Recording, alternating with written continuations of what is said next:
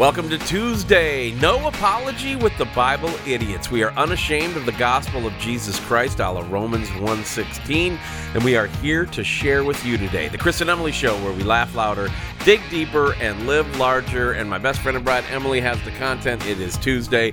Where are we headed today? Oh, we're going to go to the Bible, of course. I know, but there's got to be something going on you want to talk about. Oh, there always is. And the state of the church is always interesting. When you look state of the church. Yeah, the broad spectrum, when you look at just what's going on and what are the masses doing, what are people like rushing to and clinging to and hanging on to, and oftentimes it's a little disconcerting. Well, I always like to say the visible church versus the authentic church. True. Because there are things that need to be said about the visible church that I would never want to say about the authentic bride of Christ, that is the church that has sacrificed so much and so many martyrs, so many people, et cetera, et cetera. Make that distinction clear for us. When you say visible church and authentic church, what are you talking about? I'm talking about the fact that there are, let's just take three denominations: Methodist, Lutheran, and Presbyterian. Okay? I have had a chance to speak in all three of them in multiple cities around the country. Mm-hmm.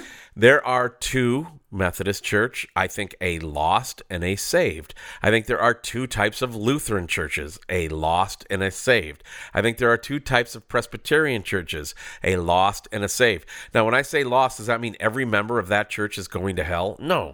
I mean that they have lost their way with the authentic serving of Jesus Christ, biblical Christianity.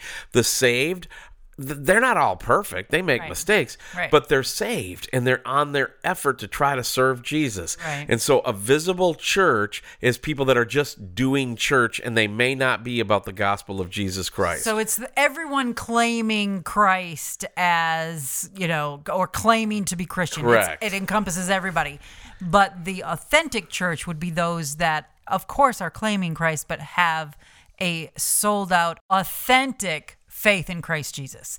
And so there's those two things. Right. And they can blur the lines. I mean, you can have a church that one time was an authentic bride of Christ church that's now just part of the visible church. Why? Because they water down their message to be attractive to the world. They join hands with the world and they walk away from their first love. Right. Revelation chapter 2 and 3 with the lampstands tells the story of a visible church versus an authentic church and how they can be the same building. It can be this different in, year by year, pastor by pastor.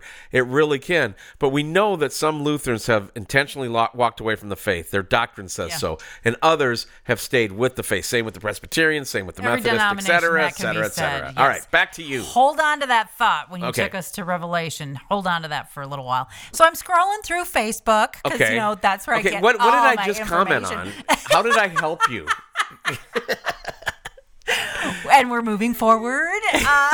Nothing to see here. Chris made an explanation, and now here we go. Seriously, just hang on to that thought that you had about going into Revelation and the message to the church. Visible church, authentic church, Revelation, so I'm going Facebook. I'm going through Facebook, and I stumble upon, I don't even follow this group, but it's a nationwide Christian radio network, okay? And they have a Facebook page for their morning show, and it struck me because their post for the day, which was quite shocking to me, was, what's the biggest mistake a church makes?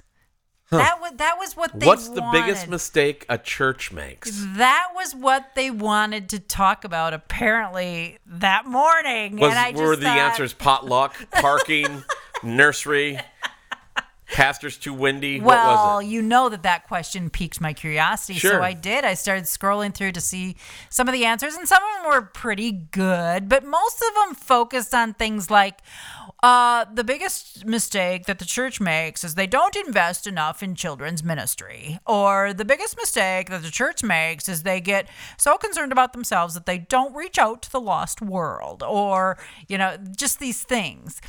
And I'm just scrolling through and scrolling through and scrolling through, and I'm realizing the vast majority of these answers of what people think are wrong with the church or the mistakes that the church are making have nothing to do with what God says the mistakes that the church is making, because thankfully we can turn to that book of Revelation, and there are letters specifically to the churches where God says, hey, this is what I'm holding against you, and this is what I approve of you doing, and this is what I love and I want you to keep doing, but this is what you're doing wrong.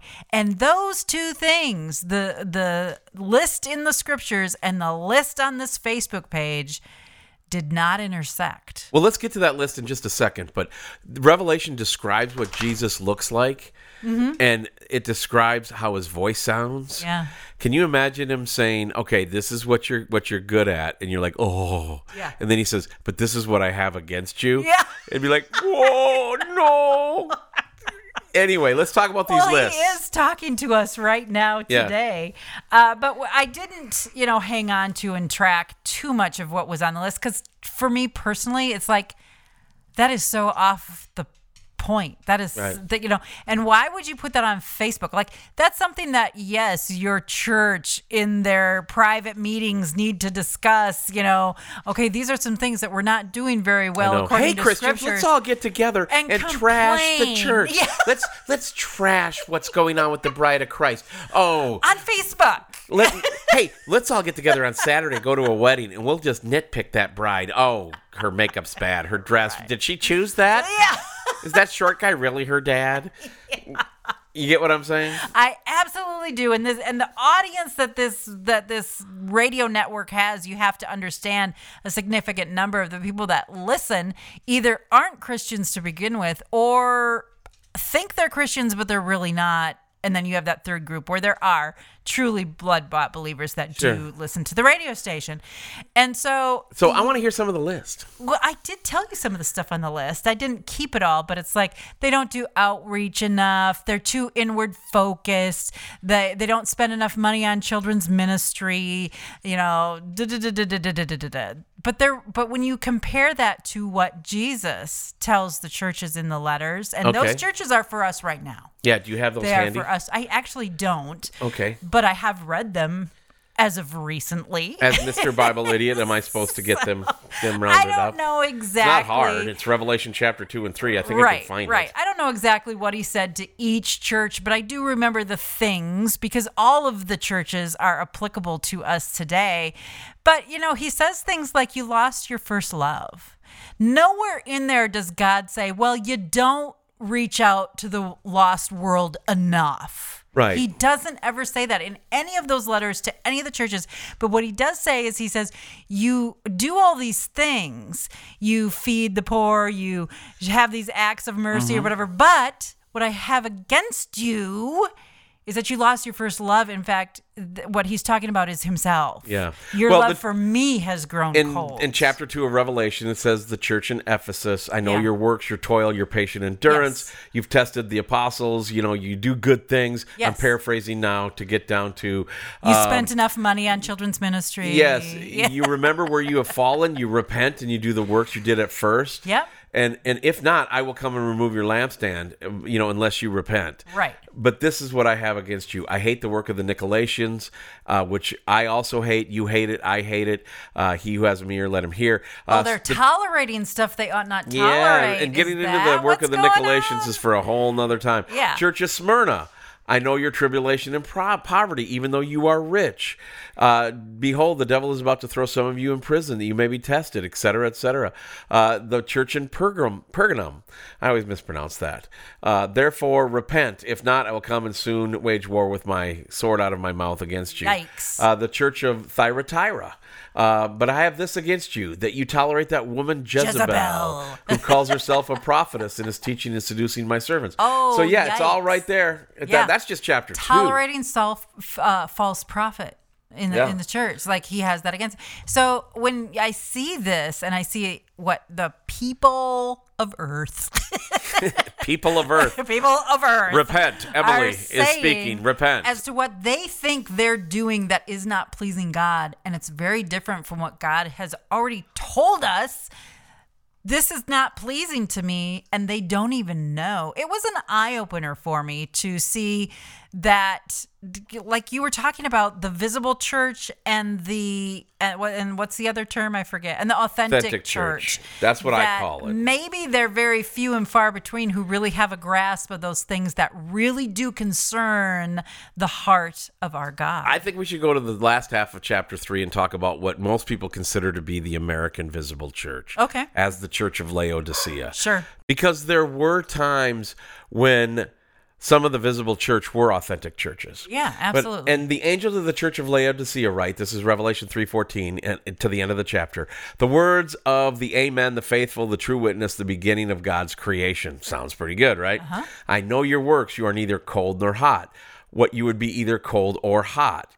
So because you are lukewarm and neither hot or cold, I will spit you out of my mouth. Now, before you say, oh, on fire for the Lord is hot and cold as ice is not doing anything for the Lord, that is not what he means here. Right. Cold is beneficial, hot is beneficial. But when very different, but beneficial. But where there are places in Israel, there's hot springs and cold springs, and sometimes there would be aqueducts going down to a place where it would just be lukewarm and good for nothing. The benefit of the hot springs, the benefit of the cold springs, if they're springs. Yeah. It says, let's see, going on.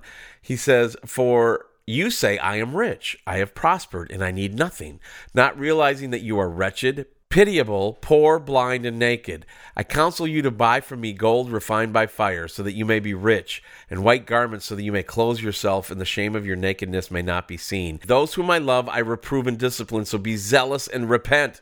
I love that. Be zealous and repent. Behold, I stand at the door and knock. If anyone hears my voice and opens the door, I will come in with him and eat with him and he with me. Pretty good news, right? Yes. The one who conquers, I will grant him to sit with me on my throne, as I also conquered and sat down with my Father on his throne. He who has an ear, let him hear what the Spirit says to the churches. There you go. There you go. Let them hear what the Spirit says to the churches. That is so important. Listen for the Lord today. Final thoughts, Emily. You know what? If you really want to know what God thinks and you really want to know the mistakes that the church is making, you got to go to the groom. You have to go to the author and perfecter of our faith, and he will clearly, plainly tell you. Get into God's word today. Well, the new name of the podcast is called No Apology with the Bible Idiots. We're going to be slowly changing that brand here in season 4. Tell your friends. You can still get the podcast by searching Bible Idiots anywhere. And we just love having you along with us. Drop us a line wherever you get the podcast, or go to BibleIdiots.com. My email's in the upper left-hand corner. So on behalf of my best friend and bride, Emily, my name is Chris. Get into the Word of God today and go and serve your King.